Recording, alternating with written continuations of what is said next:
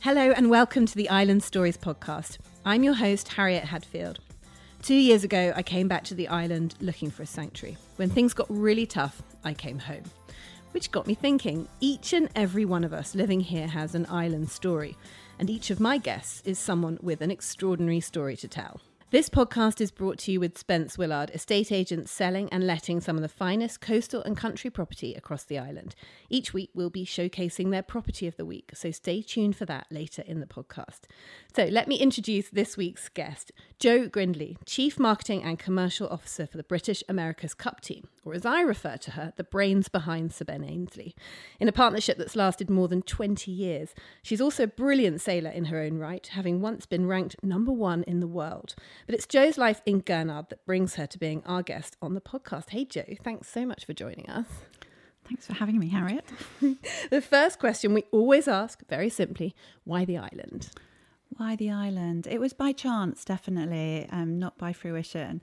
I grew up in landlocked Cambridgeshire, small village in the Fens, and with my mum, my stepfather and my brother. But my father lived on the south coast in Hythe, just across the water from the Isle of Wight. And he had a love of everything boats, and that's how I learnt to sail. My work journey, I worked for a bank. I got moved to Southampton. I didn't know anyone, but I did know how to sail, so joined a local sailing club, started sailing, fell in with some amazing sailors. One of those sailors was making Shirley Robertson's mast for the 96 Olympics. He lived on the island and I ended up following and have been here ever since. And that was 28 years ago.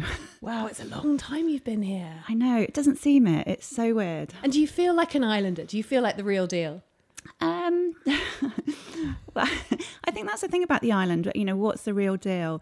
Both my children are real islanders. They were both born here. But the island is made up of this amazing eclectic bunch of people who are generations of island families, but equally from all over the world. And the island really attracts sort of people from New Zealand, from all over the world. And what is an islander these days? That's what's been so lovely about doing this podcast, is talking to people, you know, some who've grown up here, some who've been here 3 years, and equally you can feel like you belong here pretty quickly. Yes, that's very true. So who's your island family? Who are you living with? Where do you live? Just tell us about your life here.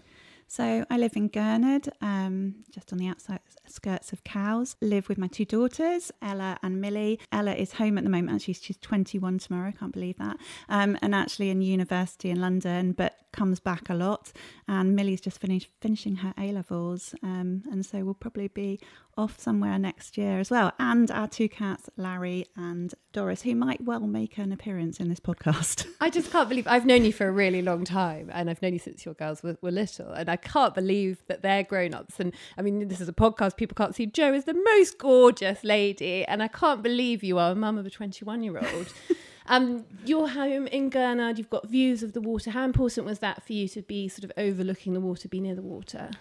I definitely get some sort of calmness from the water. You know, wherever I travel in the world, you know, the places that I love most are places that are by the water. So San Francisco, the America's Cup was there in 2013. I loved that. Bermuda, the America's Cup was there in 2017, lived there for a bit. Lovely. And Auckland, cities, very different from the island, but funnily enough, still have a really, really similar feel. So I was in Auckland in 2021 for the America's Cup, and I lived escaping the pandemic. Yeah, at that point, very lucky to be able to live COVID free for 6 months. We know how lucky we were. But I lived in somewhere called Herne Bay, which sort of really reminded me of Gurnard, and I used to cycle to work into Auckland to the base every day, and it was a bit like going from Gurnard to Cowes, and it had a really, really similar feel. Even though we are this small island, it doesn't feel small to me. I have to say I've spent a lot of time in Auckland, and it does feel like the island. I totally agree with you. But you've been all over the world. You do have to travel a lot for your job. How does it feel when you come home? I always love coming home. And I think living on the island, one thing you do get used to is being super organised with your travel. It's a bit like having an electric car. You've just got to plan a bit more. And so it's a mental state rather than anything else. And so I try not to get flights back that when I'm coming back late at night, so I might miss a ferry, and that makes your life really, really stressful. So you just sort of change the way that you think about travel. But whenever I come back, this calmness descends. You're so right. I mean, I'm constantly at the moment forgetting to book ferries because I've been so used to being in the winter where you don't need to think ahead. But yeah, that extra layer of organisation is so important. What else do you enjoy doing on the island when you're not working? What are your things? I'm a really outdoory person, and one of the reasons I wanted the girls to grow up here is so that they could have a childhood, and they definitely have that. And we're super lucky in the house. It goes down to the beach. We've got paddle boards at the bottom of the garden, and so a sunrise or a sunset Gurnard paddleboard is the most amazing thing. I love road biking, so and the island is actually amazing for road biking. I mean, when they did all the roads a few years ago, it made it really a mecca for cycling, and quite often on the ferries on a Sunday morning there's more bikes on there than there are cars coming across to the island. And we've got the Tour of Britain coming in September, which will be amazing. Yeah, so exciting, putting us on the map. You have cycled from London to Paris, you've run the London Marathon, and you've rode the Channel, so I think outdoorsy is probably an understatement. And it's funny, when you work with quite exceptional athletes, obviously your role is there for them to achieve the goals that they have set. And then sometimes you just need to do something for yourself. And that's what those challenges are about. It's just challenging yourself, taking yourself out of your comfort zone, but also investing in yourself. It must be so unusual to be surrounded, exactly like you say, by these elite athletes. And that brings me to the America's Cup, which is the world you live in. And my first thing that sort of strikes me is how few female management roles there are in America's Cup. So you real trailblazer. I think that's not just the America's Cup. I think it's been sport as a whole, to be absolutely honest. And I think it is changing quickly now, which is great. I think if you looked across most sports, it would be a similar makeup. You've known Ben for a really long time. So I said a partnership that's lasted for 20 years. I always describe you as the brains behind him. Don't know whether he'll like that or not. I'm not sure about that. But, you are the woman who's been, right behind him, driving the commercial part of his success for a really long time. People know Ben as an exceptional athlete, of course, which he is, the most decorated Olympic sailor in history, and now trying to win the America's Cup for Britain that no other Briton has ever done. He has actually won it for Britain, one of only two Brits to have won it in 177 years. When he was with the American team. Yeah. But I guess what people don't see in Ben is actually he commercially has a really good commercial brain as well. And so it makes my job really, really easy because he completely gets it. So you're working on the America's Cup, the British team. What's your exact job title? Because when I researched you, there were so many different ways to describe you, which I think probably suggests how many different things you are in charge of. But what are you doing, Jo? Explain it. So I guess my official title is Chief Marketing and Chief Commercial Officer for the British America's Cup. We also have a SailGP, GBR team as well. What is that? So SailGP is it's been to Cowes actually. It was here a couple of years ago. So after the 2017 America's Cup, all the teams were looking to how they could make the America's Cup and have more consistency, more continuity. And all the teams came up with something called a framework agreement, which would dictate what the next venue would be, what the next class of boat would be, and try and bring some consistency and continuity to make it more commercial. There was one team that didn't sign that. That was the Kiwis, Emirates Team New Zealand. They won the America's Cup and took it back to New Zealand and came up with a whole new class of boats. At that point, Larry Ellison from Oracle fame, he was the defender, and he had this vision. He had this vision of what he thought a global sailing league would be. And he pulled out of the America's Cup and he created SailGP. SailGP now has 11 nations competing, more 11 than the America's events. Cup. Yeah, and they complement each other incredibly well. One is one design, one is an absolute technical challenge, just like Formula One. And we actually compete in both because we're trying to win the America's Cup, but actually the America's Cup you race very infrequently. And so from a sailor's point of view, competing in this global stage against the best sailors in the world, and you'll see that all the America's Cup teams are competing. So the two are absolutely at a level to one another. Running quite well alongside each other. And I mean, everyone knows how expensive an America's Cup campaign is. And that's partly because there's no set rules, so you can do all the design work. You have raised an extraordinary amount of money for America's Cup racing. So the first campaign, you raised £100 million. How did you do that, Jo? It was quite tough because actually at the time it was off the back of Ben winning with the American team in 2013, which was called one of the greatest sporting comebacks of all times. And it was a great opportunity. It was like, well, if there's going to be a time where you can raise money for a British America's Cup, now's the time. We had some really invested private investors who were willing to take that chance as well. And so we set up a model where we brought private funding in to start with so that we could hire the right talent, and then built a platform to bring the commercial funding in. But to be honest, when we started, we didn't have a desk, a pen, a building, nothing. So you were selling a dream. I think we did well. I remember people saying there was no way you could do it. I really do. So it's an extraordinary achievement. You talk about the building, the desk, the pen, and the building is amazing. I look out over it whenever I get the car ferry, because of course it's in Portsmouth on the hard there.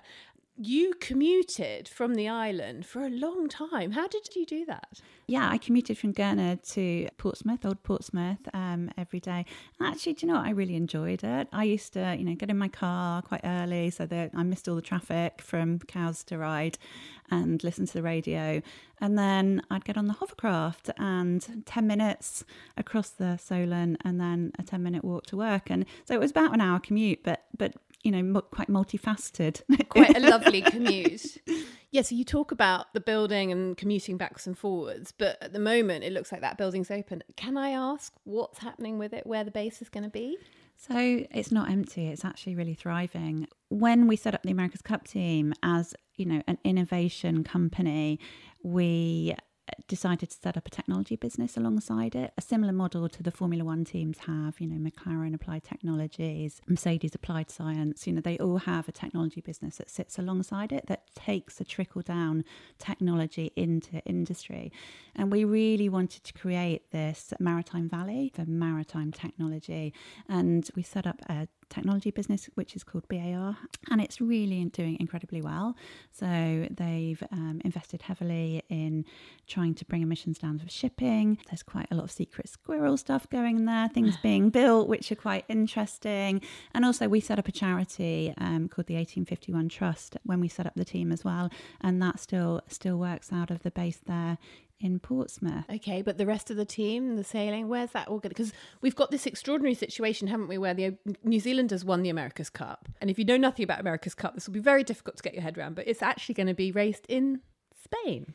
Spain. So the America's Cup has a great link with the Isle of Wight. It was first ever raced around the Isle of Wight from the Royal Yacht Squadron, and the Royal Yacht Squadron is the yacht club that we enter the America's Cup under. So really close to our heart, and hopefully one day we'll be able to bring the America's Cup back here.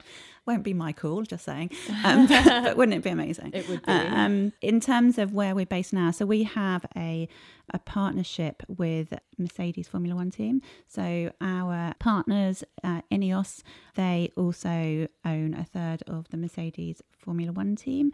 And Jim Ratcliffe saw the opportunity to really bring these two technical teams together. And so our technical team are based in Brackley, which is very, very landlocked. Wow, yeah, Northamptonshire. Exactly. Yeah. And, we're on the campus that is the Mercedes Formula One team, which is an amazingly What an opportunity, place. though, for those engineers as well to be working in that environment. Absolutely. I think one of the main competitors, Alinghi, have actually got a tie-up with Red Bull Formula One Racing as well. Oh. And so there's going to be competition both like in Formula One and America's Cup with those two teams. Wow. And that link has always tried to be made, hasn't it? That, America's Cup is the Formula One of sailing. If you're trying to explain it to people, it's a technology race, it's big money, big stakes. So that's really exciting. Yeah. And then we just announced this week that our training base is going to be in Palma over the winter.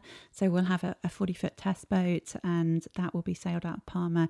We have tried in the past to actually do our winter training out of the UK, but the UK weather makes it really, really difficult. And now that the America's Cup is going to be in Barcelona, it really doesn't mimic the conditions that we will be racing in Barcelona in. And so going to somewhere where it's much more akin to the final conditions of the Cup. What does that mean for you personally? That mean you're back on the road? Because I guess my role is much more on the commercial and marketing. I don't have to go and live in Palma. That's very much a sailing base. The final venue, once we get to 2024 and Barcelona, then yes, I will relocate out there for a period. But I tend to be a much more fluid.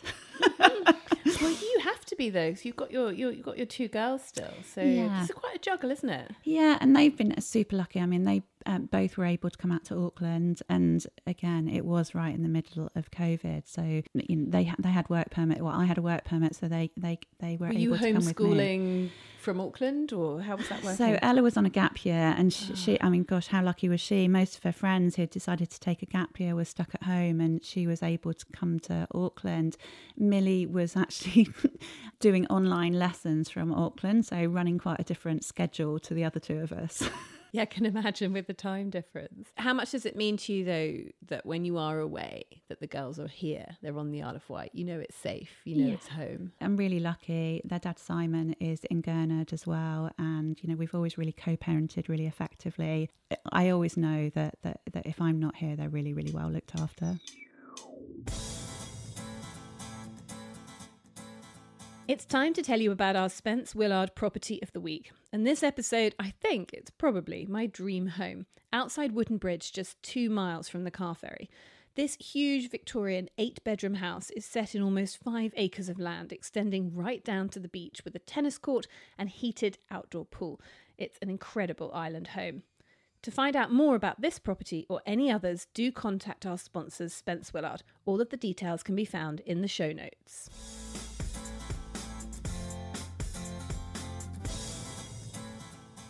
Let's go back then to life before living here. You've been a banker and a professional sports person, which is quite a mix.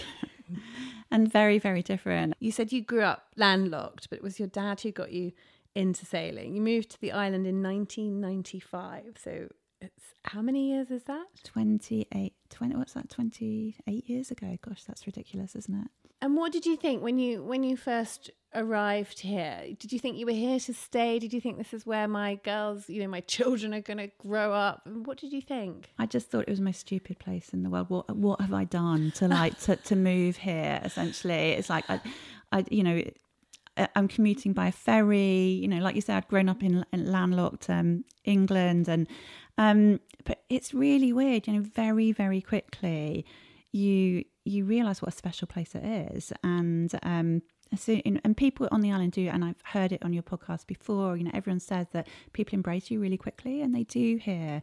I joined the local sailing club at Gurnard as soon as I arrived, and straight away you felt part of a community. So you're an amazing sailor in your own right, which I think is something people probably don't really know about you, because all the focus is on Ben and the guys on the America's Cup team, but you teamed up with another really famous islander, Shirley Robertson, and you went match racing, and you were ranked number 1 in the world.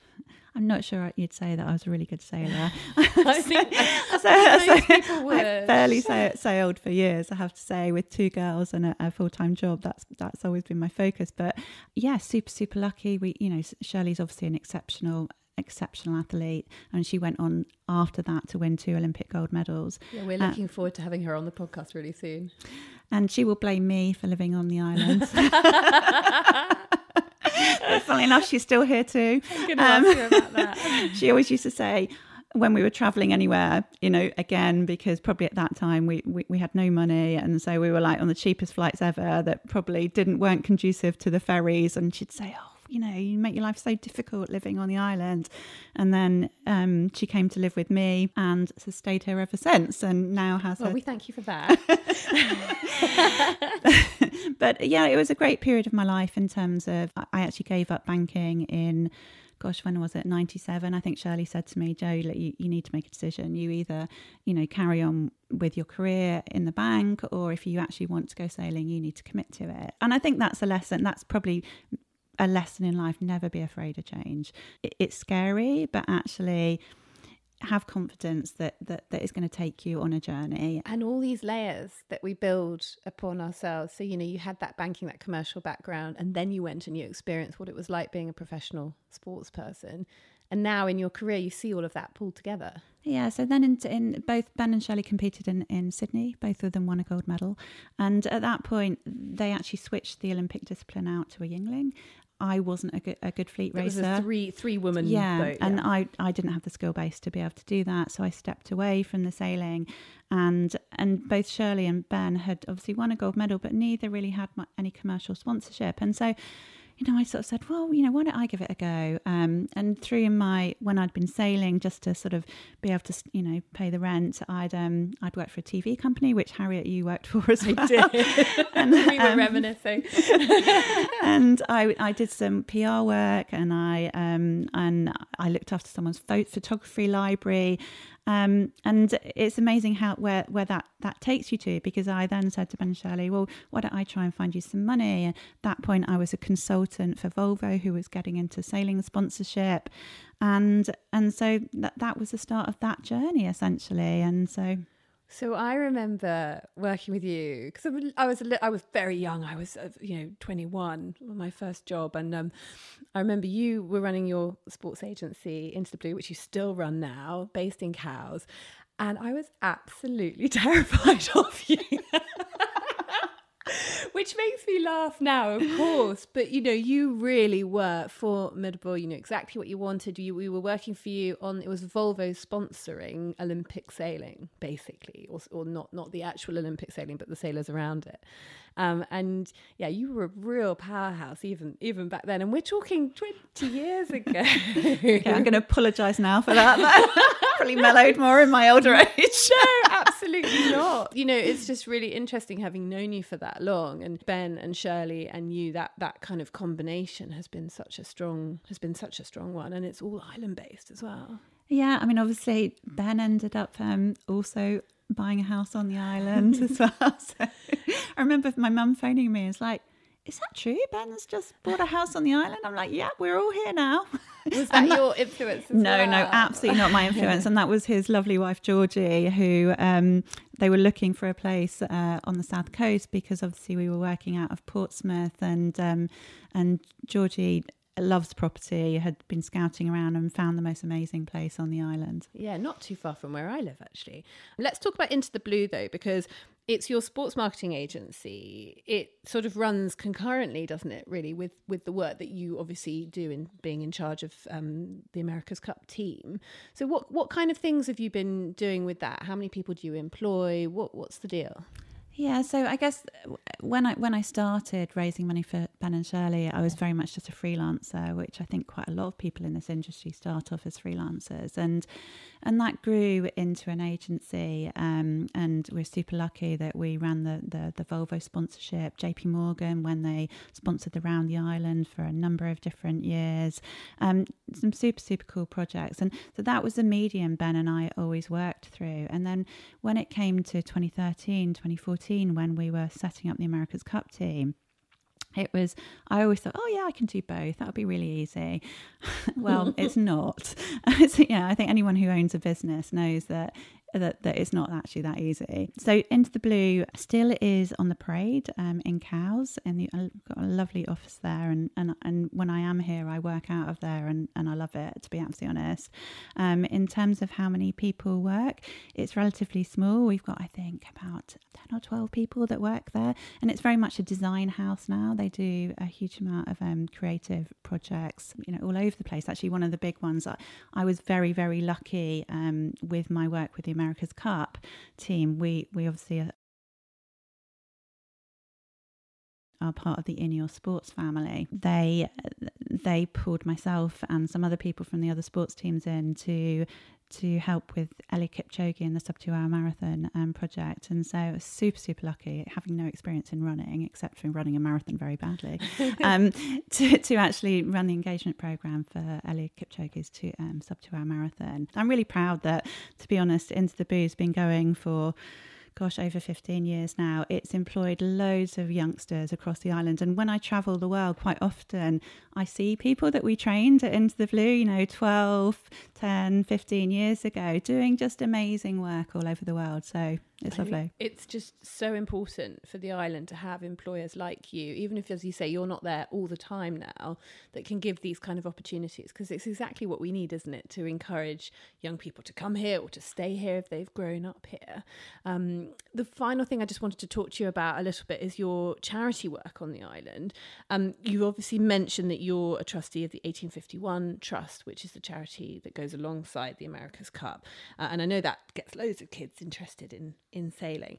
But the Ellen MacArthur Trust, which obviously based on the island, if someone asked me, what your top few charities, it would definitely be one of mine. Partly, I think, because I probably worked for you making promos for them years and years ago. But this is a charity that takes young people with cancer sailing. And you're a trustee. I mean, and you have been for a few years now. So I've worked with the Trust for probably 15 years. And you're right. I remember, Harriet, we still use that promo.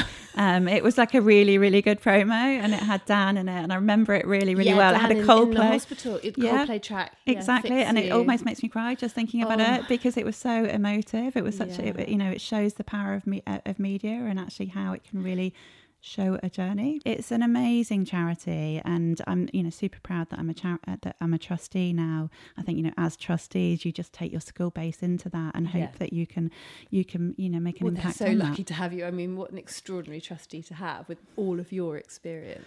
They've got an amazing group of trustees, I have to say, and I think that that's the power of the charity as well. When you see the results it is delivering, and you see the young people when they step onto a trip and then off a trip, and the confidence it gives them in that recovery from cancer, it is totally remarkable. One of the things that I do now, whenever I'm researching someone for a podcast, I try and talk to someone close to them about about them and what makes them so special. And I sent Ben an email. I didn't know whether he'd have time to respond, because I know he's got a lot on his plate. But this just shows quite how important you are. He gave me the most lovely quote, which I'm going to read. Having worked with Jo for most of my professional career in sailing, I can say that she has the most amazing determination, attention to detail, and great vision for what the future might look like. So that's the Ben Ainsley talking about you. What does the future look like for you? What does the future look like for me? Well, certainly it's quite well mapped out over the next few years, because the America's Cup is going to be in Barcelona in around September 2024. And we also have the SailGP team, which the other charity that I'm involved in, the 1851 Trust, that's all about giving world-class education inspired by sport and actually teaching climate change. So we race under the banner of Protect Our Future, which is all about giving young people science-based knowledge to be able to take action, positive action against climate change. And so the next 2 years are pretty busy, to be absolutely honest. The girls are already back planning, their time in Barcelona when we're going to be there.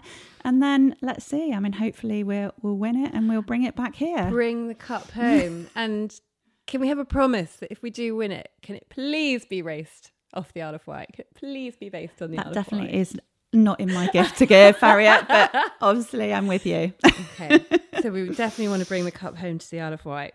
Okay, so the final thing on the podcast we always do is a quick fire round of 5 things about the island. So are you ready, Jo? You ready? Number 1, your favourite place to eat or grab a coffee? I have to say I went to North House a couple of weeks ago, just after it opened, and oh my goodness, the food was amazing. Well, they've got Robert Thompson. I know, it was Michelin-starred chef. Spectacular. I mean, how lucky are we? Yeah, extraordinary. Number 2, best place for a walk, swim, or meditation. I have to say Newtown Creek is probably my favourite place on the island. When I grew up, when I came down to sail with my dad, we used to, in our little 21-foot sailing boat, moor up in Newtown Creek over the weekend, and that's where I learnt to row. I'd row around the creek for hours and hours, and yeah, I still walk, run there, and I love those it. Early childhood memories, amazing. And number 3, favourite island activity? Favourite island activity... I have to say I do love a bit of SUP yoga along the River Yar with the lovely Jenny. SUP, so stand-up paddleboard, Yes. yoga. Oh God, it's... And who's Jenny? Jenny Stewart, who came to the island, I'm not sure, 5 years or so ago, and set up something called Balance and Glow, which is yoga and fitness sort of. Oh, amazing. Yeah, okay, we'll lovely check lady. that out. And number 4, I think I know the answer to this. Which island charity is closest to your heart? Well, that obviously has to be the Ellen MacArthur Cancer Trust. Okay, and number 5, what do you love most about this island of ours? Well, I think we talked about it earlier that for 5 years I commuted on the hovercraft, and I have to say the hovercraft is amazing. It's like 10 minutes, quick as you like. The first one was ever actually built on the Isle of Wight. Strangely, my stepsister's father tested the first ever hovercraft as well. And I have to say that, even if it's late because the weather's bad, the people there are so lovely. Aren't they just? Yeah. So you are going to love our next guest because we've got a pilot of Am I allowed to say that, Alex, producer?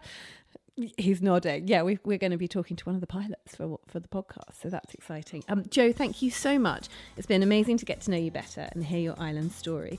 Big thank you to Spence Willard, estate agent selling and letting some of the finest coastal and country property across the island, for helping us bring you this podcast. If you want more island news, sign up for my weekly email newsletter, 5-stories.co.uk. I'm Harriet Hadfield. My producer is Alex Warren. You'll find us on Instagram at Island Stories Podcast. And please do tune in next week for another island story.